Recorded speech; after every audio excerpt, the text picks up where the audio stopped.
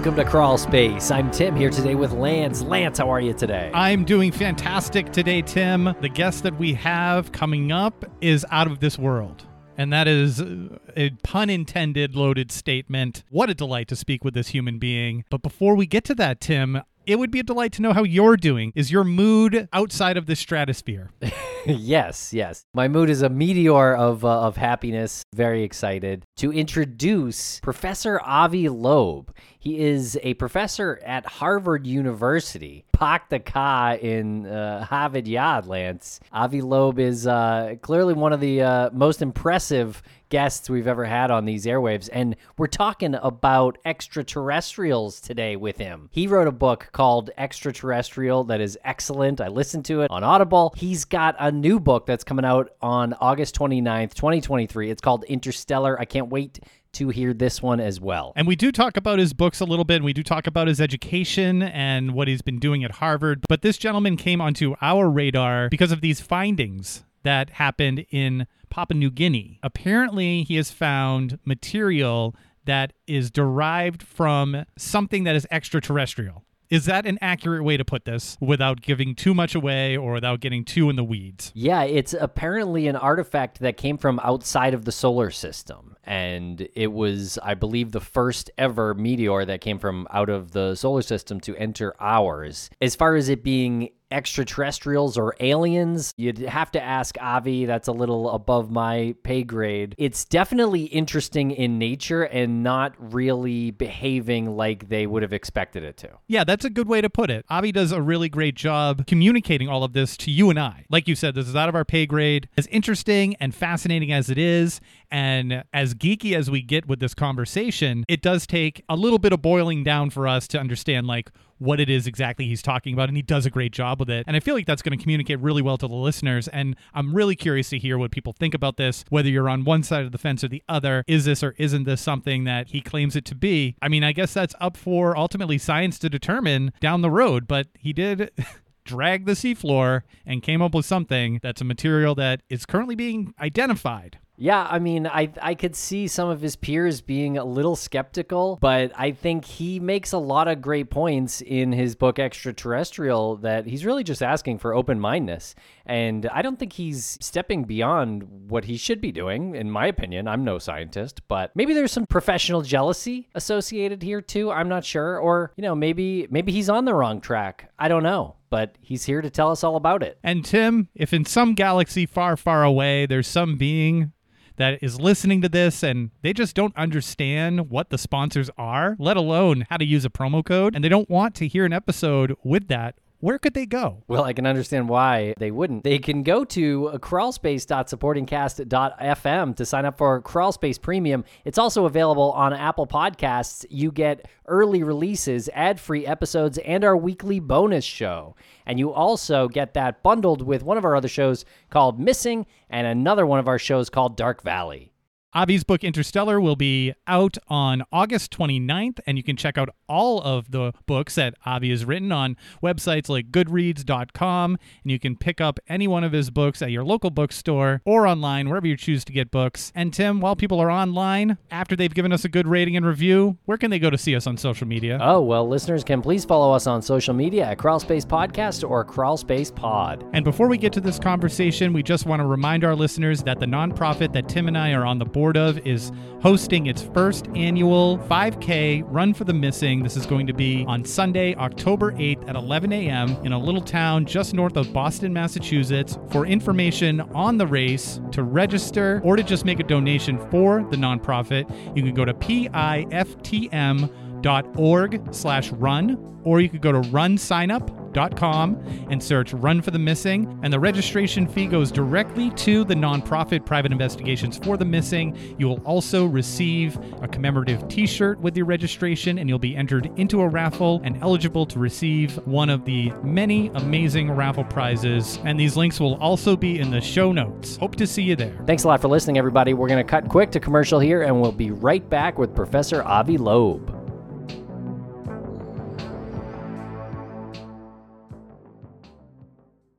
America. We are endowed by our Creator with certain unalienable rights: life, liberty, and the pursuit of happiness. At Grand Canyon University, we believe in equal opportunity, and the American dream starts with purpose. To serve others in ways that promote human flourishing and create a ripple effect of transformation for generations to come. Find your purpose at Grand Canyon University. Private, Christian, affordable. Visit gcu.edu. And a thank you to our sponsors. Back to the program. Welcome to the podcast, Avi Loeb. How are you today? Doing great, thank you. Well, thank you for joining us. We have honestly been talking about this conversation with you since before we actually scheduled it. We read this article, and Tim and I have always been searching for a guest who could speak to this topic on such a level that was beyond speculation. Actual research was done, and we were like giddy. This is one of the most anticipated conversations that we have had on this show. So thank you for joining us. And we were speaking about your suit. You said that you wore a suit out of respect for us, and that's very, very kind of you. Well, thank you. It's a great pleasure to join you. If I were to join you at 5 a.m. in the morning, when I wake up for my morning jog, I would wear a T-shirt. And that's what I actually wore on the ship on the Pacific Ocean before I got here a couple of weeks ago. Oh, I can't wait to hear all about it. But first, I just want to hear a little bit about your background. Who are you, and what do you do? What I've been doing is studying the universe for several decades, figuring it out. And the way I approach it is, like a kid. There is so much we don't know that we should not pretend that we know too much. In fact, collecting evidence is the best approach. And being guided by whatever nature educates us. It's a learning experience. So I was initially interested in the first light in the universe, the first stars, the first galaxies. That was several decades ago. The subject was not popular. Now it became popular because of the Webb telescope that allows us to see those first stars. And, it's the scientific version of the story of Genesis. And then after that, I worked on primarily black holes. I was the founding director of the Black Hole Initiative at Harvard. And, black holes are very extreme space-time structures. And if you don't like someone, you can send them to a black hole. They will never come back.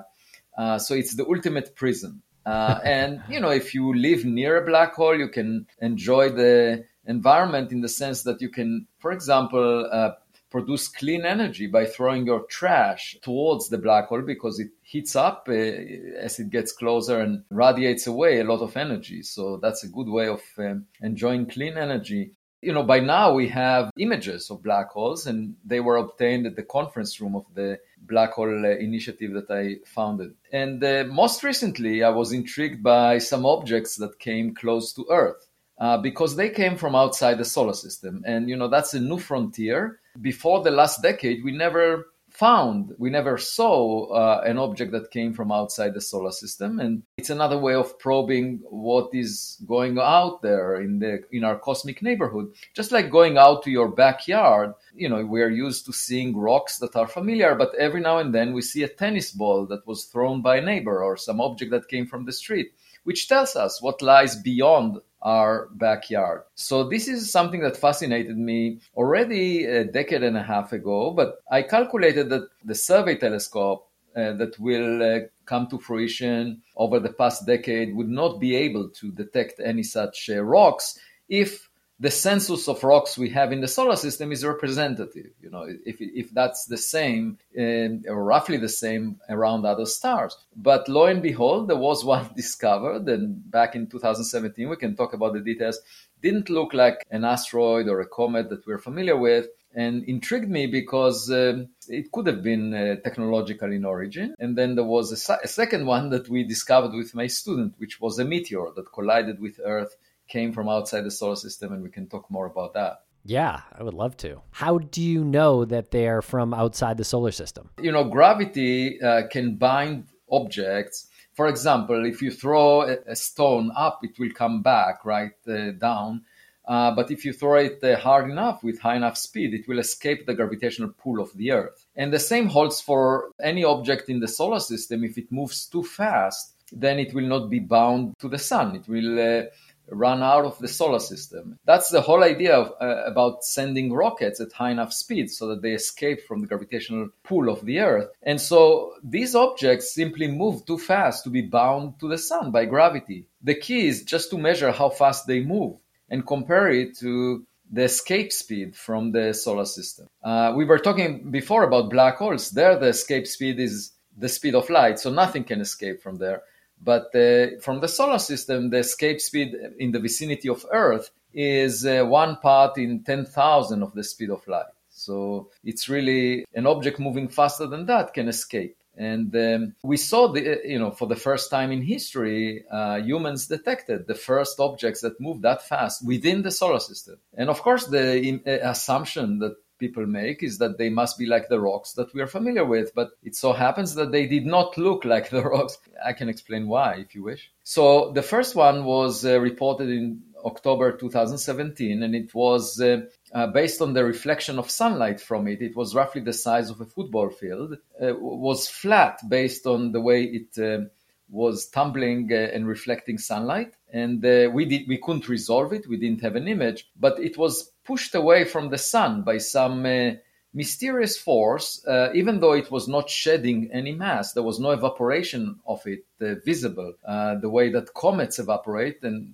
they have a rocket effect pushing them, but there was no rocket effect possible because we didn't see much evaporation. And so I suggested maybe the object is thin and it's just pushed by reflecting sunlight. And for that, nature doesn't make such objects. So I suggested maybe it's technological. It's some surface layer. Or Freeman Dyson, a physicist back in the 1960s, about 60 years ago, he came up with the idea that a civilization that is very advanced will build a sphere around the star so that it will harvest most of the energy of the star. And not like us, where when people talk about solar energy, it's just the energy impacting the Earth, intercepted by the Earth. But you can imagine building a megastructure. And the only practical way of making it is by having tiles that are hovering above the stars. Each of them is very thin and being pushed out by reflecting the radiation from the star. And that balances gravity that is pulling them in. So they basically hover like kites. And when the star evolves to become much more luminous, they will break out from that planetary system. And so I thought maybe that could be an origin for this object from 2017, which was given the name Oumuamua. In Hawaiian, it means scout. And it's still very enigmatic because we can't get more data on it. We just observed it for a few months. But then we discovered that in 2014, there was an object that collided with Earth at a very high speed that implies that it came from outside the solar system. And that one was actually tougher than all the meteors previously cataloged by NASA. Or over the past decade, there were 272 of them, and it was the toughest because it maintained its integrity all the way to the lowest level of the atmosphere where the air is very dense. So this object had material strength that was very unusual and also was moving very fast outside the solar system, was moving at 60 kilometers per second, which is faster than 95% of all the stars in the vicinity of the sun. Just think about it, 60 kilometers per second. Usually cars move at 60 kilometers per hour. So this one was moving per second what a car moves per hour. So we decided to check whether it's technological in origin, because in this case, the object basically exploded about 20 kilometers over the Pacific Ocean, 100 kilometers away from Papua New Guinea, and the fragments are still there. So we went to collect them. And amazingly enough, even though the region that we surveyed was 10 kilometers in size, we recovered some molten droplets from the surface of the object when it was exposed to the immense heat from the fireball around it. Unbelievable. Okay. So yeah, tell us about this trek that you took to the Pacific Ocean near Papua New Guinea, Galileo project. Can you tell us about how you sort of crewed up and chartered a boat and got the appropriate equipment? Yeah, first of all, we wanted to make sure that indeed our inference is correct. And the U.S. Space Command submitted a letter to NASA confirming it at the 99.999% that this object is interstellar, that it came from outside the solar system. And by the way, Interstellar is also the title of my book that is coming out in August. So I discuss Nice. the implications for humanity, and it's coming out next month. of the implications of finding a technological object that implies that we have neighbors, that, we are not alone on the street. So we decided to find out whether this object, the interstellar meteor, had technological origin. And the best way to find out is to retrieve whatever was left from it. So as soon as the US Space Command confirmed the interstellar origin, they also gave us some data about the location, which was a 10-kilometer region, roughly the size of a city, Boston, for example. And that's a huge region to survey. So we localized the path of this meteor much better using data from a seismometer in Papua New Guinea, in Manus Island, that detected the signal, the sound wave, the blast wave that resulted from the explosion. And from the time delay, since we know the speed of sound, we could figure out how far away from the seismometer the explosion was. So we pinpointed the path of the meteorite. And then we went there. We designed a sled that had magnets on both sides. And we planned to connect it with a cable to the ship, which was fittingly called Silver Star. And we dragged the sled on the bottom of the ocean. It was roughly 1 meter in size and 200 kilograms in mass. And at first we had a problem getting it to sit on the floor of the ocean because the cable would lift it up and it would behave like a kite. It would float above the surface. But eventually, we managed to go with the ocean currents. That was a solution that the engineers figured out. We had an exceptional team of professionals. Each of them was essential for the success of the mission. And then we started collecting materials. And most of the material is volcanic ash, basically black powder. And I have a vial here that contains some of it from the last run that we had, the last line. You can see it's basically black powder. And after 6 days of finding this black powder, I wrote an essay asking, where are the spherules? These are the molten droplets from the surface of the object. I wrote about 40 diary reports from this expedition, and a few million people read them. It went viral, basically, also translated to Spanish. So then what we did was use a mesh and filtered out the black powder, these tiny particles that come from volcanic activity. And we ended up with bigger particles and put them under a microscope. And lo and behold, we found these beautiful metallic marbles, and they are the molten droplets from this meteor. And on the ship, we found 50 of them, but later on, we found a few hundred more. So we are now in the process of trying to figure out the composition of these spherules. What are they made of? Is the material clearly different from solar system material? We can date it. We can look at what elements make it. We can find the radioactive isotopes that have a finite life. And you can, by taking the ratios, you can easily tell if the material is different from the solar system material because it came from a very different environment. So we are now engaged in this process, and it will take some weeks. But it's very exciting, because it's the first time that humans put their hands on the materials from an object that came from outside the solar system. Yeah, it's really exciting. And I think my first question is, I wasn't, first of all, expecting to see the black powder in the vial, which is really cool. Thank you for showing us that. When you're collecting this, how do you know, take it back a little bit. You bring this up. How do you know that this black powder in the first place has any significance, considering that you're combing the bottom of the ocean floor and there's just a bunch of stuff down there that, you might not be familiar with? How does that not just go into the pile of probably nothing? Yeah, so the idea was to use magnets. We had magnets on both sides of this sled, and most of the muck or the mud on the ocean floor is not magnetic, so it doesn't stick. The typical run was 8 hours. So after 8 hours of basically skimming the ocean floor, we collected basically the magnets would saturate with mostly black stuff of this nature, but also these spherules. And the key was that they were magnetic. Now, we were also prepared in case we don't collect anything to look for non-magnetic particles. We had a sluicing device, the kind that you use to find gold, in water. But we used it only once because we started finding these spherules, and then we realized that's the right path, that's the right approach. We did collect things we didn't expect. There were wires, there were some bigger chunks of metal that we collected, but most of it looks as if it's either geological from this earth or human-made. There was one run where the sled came back painted in white, just like a Jackson Pollock painting, that a splash of white. And my first thought was, oh, maybe this is just a bucket of white paint that the sailor dropped from a ship some decades ago, and it's set at the bottom of the ocean, and the sled ran into it. So then I took my finger and swiped the paint and put it in a vial, and we checked its composition. We had an X-ray fluorescence analyzer, something that analyzes the composition. And we realized, oh, actually, this is biological. This paint, it's made of biological stuff. And we checked online, and indeed, there is this gooey material that you can run into if you skim the ocean floor. So it's completely natural. So that's an example of things we didn't expect. There were lots of such things because,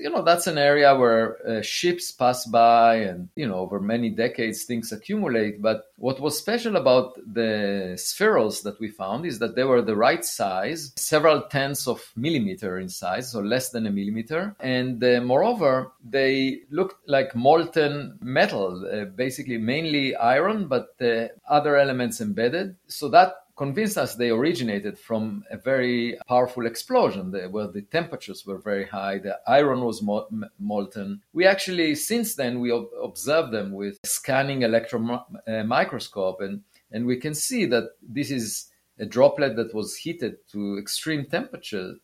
And what we saw is when you cut it, very often what you see inside is a sphere inside a sphere. So sort of like Russian dolls. Except what happened here was at first the tiny droplets, just a few hundred atoms in length, solidified, and then they were engulfed with molten iron that glued them together. And then there was another bigger droplet that engulfed those intermediate ones.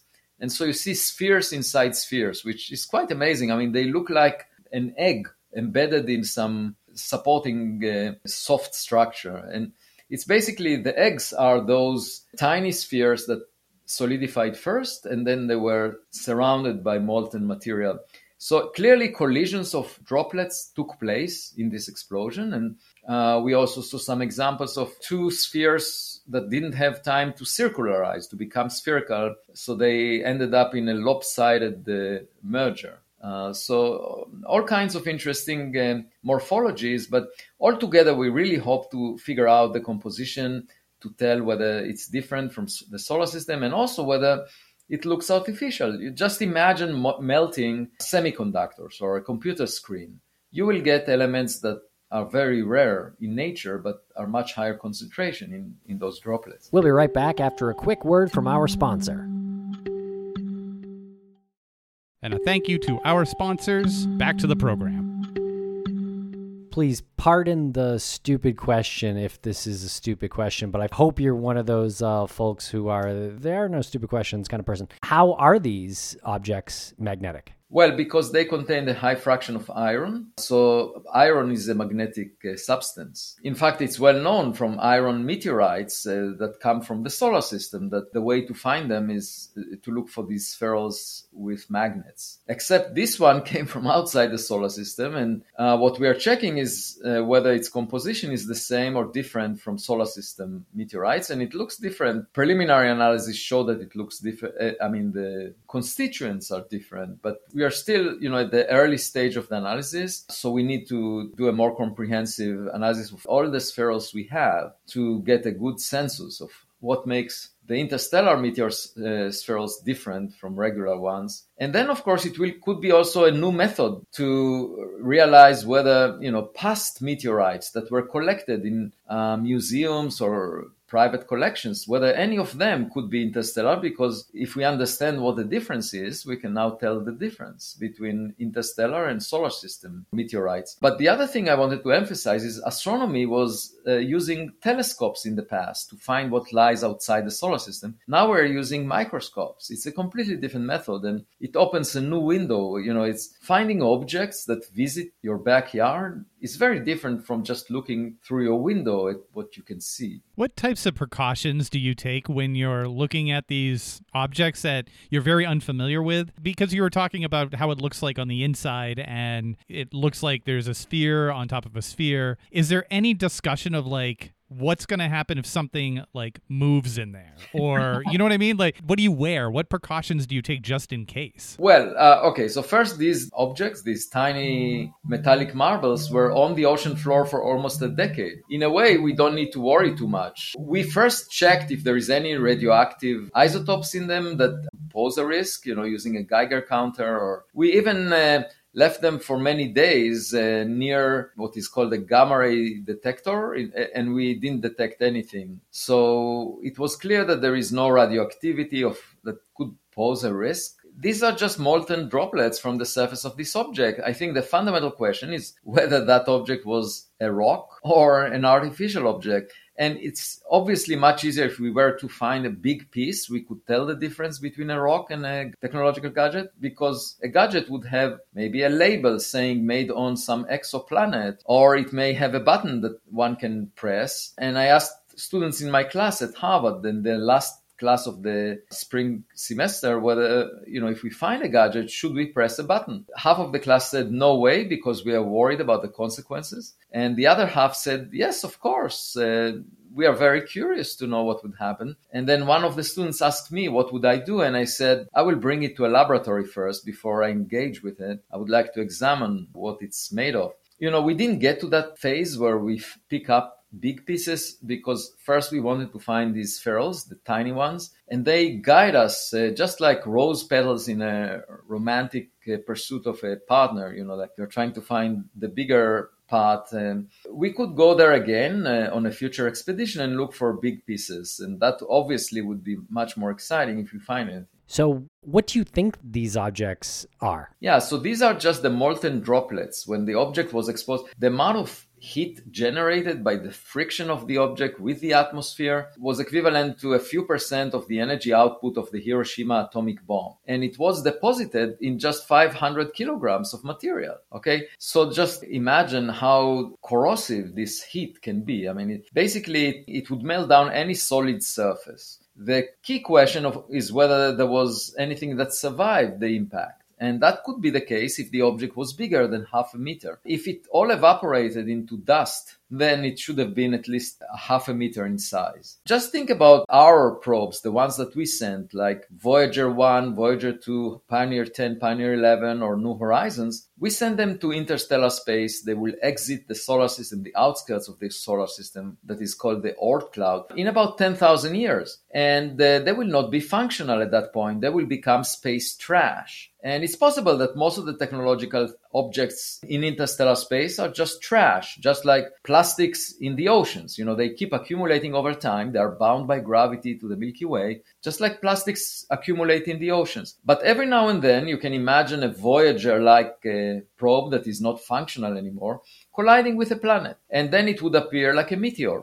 And only if there is a curious scientist on that planet will the civilization over there know that it was something different than a rock. And so that's what we are after. We're trying to figure out whether any of these interstellar objects that look weird because they have properties different than the asteroids or the comets that we had seen before. They have a different shape. They are not evaporating. You don't see cometary tail, yet they are being pushed, or they have strange kinematics, or they move really fast and they have material strength higher than rocks. So these are suggestions that maybe nature is trying to educate us, to teach us something new that is not represented by what we know already. Two-part question here. How often do objects collide into the Earth? And is there some sort of, place on Earth where more of them land than other places? So for the first question, solar system rocks, the frequency by which they hit the Earth depends mainly on their size. So if you consider a rock the size of a person, almost 2 meters in size, such a collision happens every year. And it releases as much as the energy output of the Hiroshima atomic bomb. So there is an atomic explosion near Earth every year. We don't hear about it because it happens high in the atmosphere, about 30 to 40 kilometers high. So it doesn't cause much damage except in rare circumstances. There was a Chelyabinsk meteorite that was in the news because it damaged some buildings. And also keep in mind that 70% of the Earth is covered with water, the ocean. So even if it were to hit the ocean, I mean, at most you will get a tsunami, but it will not kill people right on the spot. So the chance of it hitting a major city like New York City is very small. The likelihood of it hitting any part of Earth is the same. I mean, it's not exactly the same. The Earth is moving around the sun. So it actually, just like when you run in the rain, your front gets more wet than your back because you're running into droplets of rain. In a similar way, there should be more impacts in the direction of the Earth's motion around the sun. But that is not the same region on Earth because the Earth is, spinning. So depending on the time of the day, different regions of Earth are exposed to that preferred direction, And so altogether, it's roughly the same likelihood everywhere. It's just a roll of a dice as to whether you would get hit. But there are many more collisions of smaller objects than bigger objects. And objects that are smaller than a meter or even smaller than a tenth of a meter, they get burned up completely. You don't see anything coming all the way down to the ground. Bigger objects, something of them survives. And of course, huge objects, 10 kilometers in size. Imagine an object as big as Manhattan Island. That's the type of object that killed the dinosaurs. Basically eliminated most of the species on Earth at the time. That happened 66 million years ago. So compare the rates. An object as big as Manhattan Island hitting you once per 50 to 100 million years. An object as big as a person hitting us once a year. And then, of course, as you go down to smaller objects, every month there is an impact, or every week or every day, depending on how small it is. Dust particles collide with Earth all the time. So these are objects from the solar system. Now you ask, okay, what about interstellar objects? They are much rarer. The meteor that I mentioned before is once per decade, a once per decade event to have a meter-sized interstellar meteor. So once a decade we get such a thing, and that's why it's so rare and difficult to find. And only 1 in 1,000 rocks could be of interstellar origin based on the calculation that we have done. So they are very rare. Interstellar objects are much rarer than, all these Lego pieces that were left over from the construction of the planets. These are the asteroids that hit the Earth all the time. They are just leftover material from the process that made up our Earth. Our Earth is just a rock that formed out of the mergers of smaller bodies, smaller rocks. And it all started from dust, and dust coagulated to make bigger objects, and rocks got bigger and bigger, and eventually the Earth was made this way. And, we pay all of our attention to this rock. And that's a little narrow-minded, and try to conquer a piece of land on the surface of this rock as if it's so important. That's what Putin has in mind. But that's ridiculous if you think about the big picture. This is just leftover material from the formation of the sun. And there are so many, tens of billions of suns out there that have rocks like the Earth around them, roughly at the same separation. So it's really arrogant for us to think that we are the only ones, that we are, the smartest, that there was never a scientist as smart as Albert Einstein since the Big Bang. Right. So do you think we've been visited in the past or are still being visited by beings? It's quite possible. And by visited, it doesn't need to be a functional device. It could be, just like I mentioned before, space trash. Something that indicates that it was manufactured by technology, but it may not be functional. Now, then there is this discussion within government that we will have a hearing in the House next week about some people who claim that the US government has information, data, materials from technologies that were identified by the US government that came from outside of this Earth, extraterrestrial in origin. This is all based on either eyewitness testimonies or people who heard other people talking about it. And at this point, I don't know what to make of it because I haven't seen the actual evidence. I'm curious, in your opinion, why is it so challenging for people, especially those that are in like a government position, to accept that this is a possibility? Because when you say something like, what is Earth besides a rock that was part of the sun at one point. I mean, it really makes sense. Like on this level, it makes a lot of sense if you're trying to explain what this is from an origin type point of view. Why are we even talking about government getting involved in something like this? Oh, no. So the government is monitoring the sky and monitoring the Earth for national security purposes. They want to see if there is any ballistic missile that may be aiming at the US. So they find things that they didn't expect. Okay. And they would be the first to notice unusual things because scientists, astronomers are looking far away. They don't care about what happens near Earth. If a bird flies above a telescope, they ignore it. But the government needs to figure out if balloons are aimed at spying on the US and if there are drones or airplanes going by. So they monitor things, and every now and then they might see something. They would be the first to notice, let's put it that way, an unusual object that came from outside of this Earth. And now the question is, the government is not a scientific organization. So, I don't believe in conspiracies. I believe that the government may be incompetent. Okay, that I can believe. And that they don't know what to make of it. Okay, so they see something without expecting it.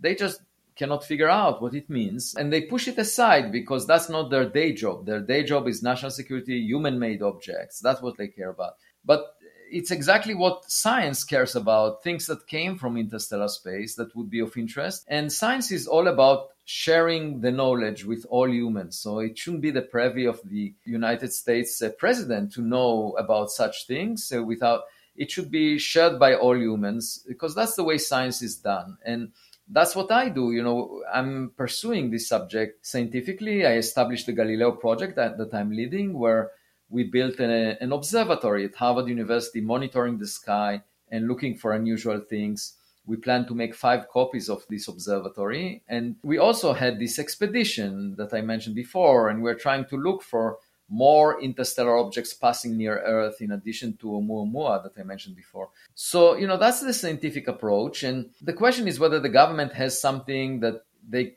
can't figure out, but for some reason they keep it under wraps, behind the veil of national security. If they do it, it's inappropriate because obviously anything that came from interstellar space does not care about national borders, how we split the land on this rock, tiny rock near the sun. Who cares how we split the land? So it's not a national security issue. It's a knowledge that is scientific, that we should share with everyone, and that you should open up to the scientific inquiry. So if they have something they can't figure out, they should allow scientists to look into it. But on the other hand, they may not have anything, you see, because I haven't seen it yet. We'll be right back after a quick word from our sponsor. And a thank you to our sponsors. Back to the program. What is the scientific impact of your findings, and are you getting some pushback from your peers on it? Yeah, so even if it turns out that this meteorite is natural in origin, it just came from outside the solar system, but it was produced in some natural environment. Even then, it's a major find because it's the first time that we found it's the first time that an object of this nature was recognized. In 2014, almost a decade ago, this was the first interstellar object identified by the US government, and we recognize that it's interstellar in a scientific paper with my student, Amir Siraj. So that's very significant. It's a discovery of a completely new population of objects, even if it's natural in origin. And of course, if it's technological in origin, it implies that we have neighbors. We could learn from them. I see it as an opportunity. I don't see it as a threat, because it's very likely that if they arrive to our doorstep, they are far more advanced than we are. They arrived here before we arrived to their doorstep. So FedEx delivered the materials to my home, and even though it took them a few days, I realized that the material took maybe billions of years to arrive to Earth to start with. And by now, the senders may be dead if it's technological, and it doesn't matter, but we will know something new, which will change the future of humanity. That's what I talk about in my book, Interstellar. With respect to the pushback, before I went to the expedition, some colleagues approached me and said, why are you doing this? It's a waste of time, a waste of energy. You will probably not find anything. And I replied, I said, I'm not asking you to do anything. I'm doing the heavy lifting here, and you just sit back and relax. And if I come back with nothing, then you can always say that you didn't expect me to find anything. And I'm not using any funds that were allocated to science to start with. This was funded by a donation that was previously not allocated to science. So when I came back, on the day that I came back, there was a paper in the Astrophysical Journal arguing that the authors who are experts in space rocks were trying to fit the US government data on this meteor. And they claim that using models that they have for stones and even iron meteorites, they couldn't fit the data. And so they said the data must be wrong. The government measured the speed of this object to be much too high. It should be 3 times smaller. Then the object is not from interstellar space, and it must be made of stone and not iron. And that was on the day that I held in my hand the materials that we retrieved at the meteor site. We knew from preliminary analysis on the ship that it was made mostly of iron. So the fact that scientists would argue the government must be wrong when the US Space Command put their reputation on the line, issued a letter just a year ago stating at the 99.999% confidence that this was interstellar, to me is really mind-boggling, because the fact that we found it, we saw that it's made mostly of iron, confirms my confidence in the US government sensors. I sleep better at night. They know what they're talking about. If they got the speed wrong by a factor of 3, they would alert Mexico for a missile that is headed towards Washington, D.C. That's a very dangerous situation if they were right. And is your field particularly competitive? In this case, I had so many interviews. The essays were so popular. I think basically the message that I get from this is that we should not let science to be diminished by the negative undertones of social media or academic jealousy. That's, I think, what underlines all of this. It's something new, and people who are not involved in the discovery have some, feelings that, they were not involved. Therefore, they try to basically step on any flower that rises above the grass level. At the same time, I see it as an opportunity to as a teaching moment for the public to recognize how science is really done. It's done by collecting evidence, following the evidence, not having an opinion to start with, and taking risks, because there was a huge risk in seeking this material. For some reason, some scientists forgot this narrative that defines science as a pursuit of evidence. And instead, what they want to say is, we have a model for stones, and if this model cannot fit the data must be wrong. To me, it sounds like they are still in the stone age of science in some sense. And, how would you ever gain new knowledge if you insist that everything that you know from the past must be true in the future? It just doesn't make sense. And we already know that most of the matter in the universe is not found in the solar system. It's called dark matter. And we know that 83% of the matter in the universe is of a substance that you cannot find in the solar system. So that should teach us a sense of humility, of modesty, that, we should be open-minded as to what lies outside the solar system. Is that terrifying to you, the whole idea of dark matter? No, not terrifying at all. I think it's much less significant than finding a neighbor, because you can relate to the existence of a neighbor. A neighbor can inspire us to explore interstellar space. If we find the dark matter is made of some particle that we haven't previously recognized, it's not a big deal. This particle does not interact with light. That's why we don't see it. There are particles like that that are very weakly interacting. We know about the neutrinos, for example, but the constraints on neutrinos are so tight that they cannot make up the dark matter. The dark matter could also be small black holes, the size of an asteroid. But we simply don't know what they are, whether they are black holes, whether they are elementary particles. If they are elementary particles, what kind of particles are they? The Large Hadron Collider tried to smash protons against each other and create dark matter, but without success so far. So we invested billions of dollars in experiment trying to figure out the dark matter over the past decades. It was discovered 90 years ago, and we're still we have no clue as to what it is. But that should teach us a modesty that, if these two astronomers were to write a paper about the dark matter, they would argue our models cannot fit the data based on known matter in the solar system. Therefore, the data must be wrong. And this is clearly the wrong approach in the context of dark matter.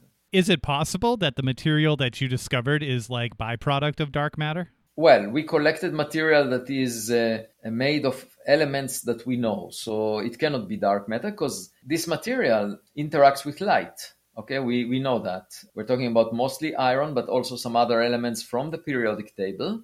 There is nothing extraordinary about the composition so far, in terms of elements that we never knew about, something like that, which could be an indication of dark matter in principle, but we haven't seen any indication for that. But as I said, we are just at the beginning of the analysis process right now, so we should wait and see what we find. The population of interstellar objects, if we just extrapolate based on the statistics, it just doesn't carry enough mass to account for the dark matter.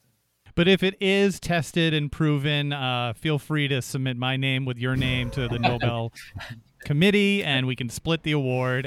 I'm not going to 30-70. We can split it. By the way, all these awards, just think about finding that we have neighbors. You see, these awards will be dwarfed because the impact on the future of humanity would be so huge. It would be similar to, the biblical story of Moses seeing the burning bush that was never consumed. And if I were to live at that time with the instruments we have access to right now, I would use infrared cameras from the Galileo project to tell Moses whether it's an unusual phenomena, because he was very impressed by what he called a miracle to start believing in God. But we could measure the temperature of the bush, the amount of heat generated, the energy, the power generated, and tell Moses whether indeed a natural bush would not be able to produce so much heat for so long. And science allows you to appreciate unusual phenomena because we have the tools now to know what's natural. At least what is common. Someone asked me if science necessarily contradicts religion. If you want to appreciate reality as a product of some divine entity, you will have a much better sense of what happened, what this product is, if you were to learn it scientifically, study it, because then you learn about all the details. It's just that, like examining a watch, that you appreciate the details, you have a better sense of the watchmaker, how qualified the watchmaker was. So anyway, all I'm trying to say is that science is our best invention in terms of figuring out reality. And it's really good for us to adapt to the reality. If we have neighbors, let's find them. Let's know about them, because one way or another, it will affect our future. And it's just like finding that we are not at the center of the universe, that the Earth moves around the sun. At the time of Galileo, he was put in house arrest. People ridiculed this notion. And imagine if they were successful and today we would still believe that the Earth is at the center. And we would shoot these rockets towards Mars, believing that Mars moves around the Earth. And we would never get to the destination because it's not what reality is. We can see the Earth moving around the sun by having a satellite, or by shooting a rocket far away. So it's really good to know the reality that we all share, because irrespective of your prior beliefs, because then you can adapt to it. You can send rockets that will reach Mars. And you did say that you are continuing the testing on the material that you found. Right. So when you have any updates, feel free to let us know. We're definitely curious about that. But before we wrap up, I just want to know if you're working on anything else. Is there any other expeditions that you're planning on going on? Have you had any additional sightings that have kind of sparked or piqued your interest? Yeah, so it really depends on what we find in the analysis, and this may take a month or more, we shall see. As to what we plan next, we might go back to visit the same site, or we may go to another site where a second interstellar meteor was identified, and we might want to see what that one is all about. And that is closer to Europe. It will not be in the Pacific Ocean. That will be the plan, to decide in between going back and looking for bigger pieces or visiting a new meteorite. Other than that, the Galileo project continues to monitor the sky, and we might see unusual things. We shall see. So altogether, I'm very hopeful, since this was a road that was not taken in the past, that if there is any low-hanging fruit, we will be the first to pick it up. So stay tuned. And in my book, Interstellar, coming out next month, I discuss all of this. Cannot wait to read it. Thank you so much, Professor Loeb, for joining us today. I feel like we've learned a lot. We really appreciate your time. Thanks for having me. It was a great pleasure.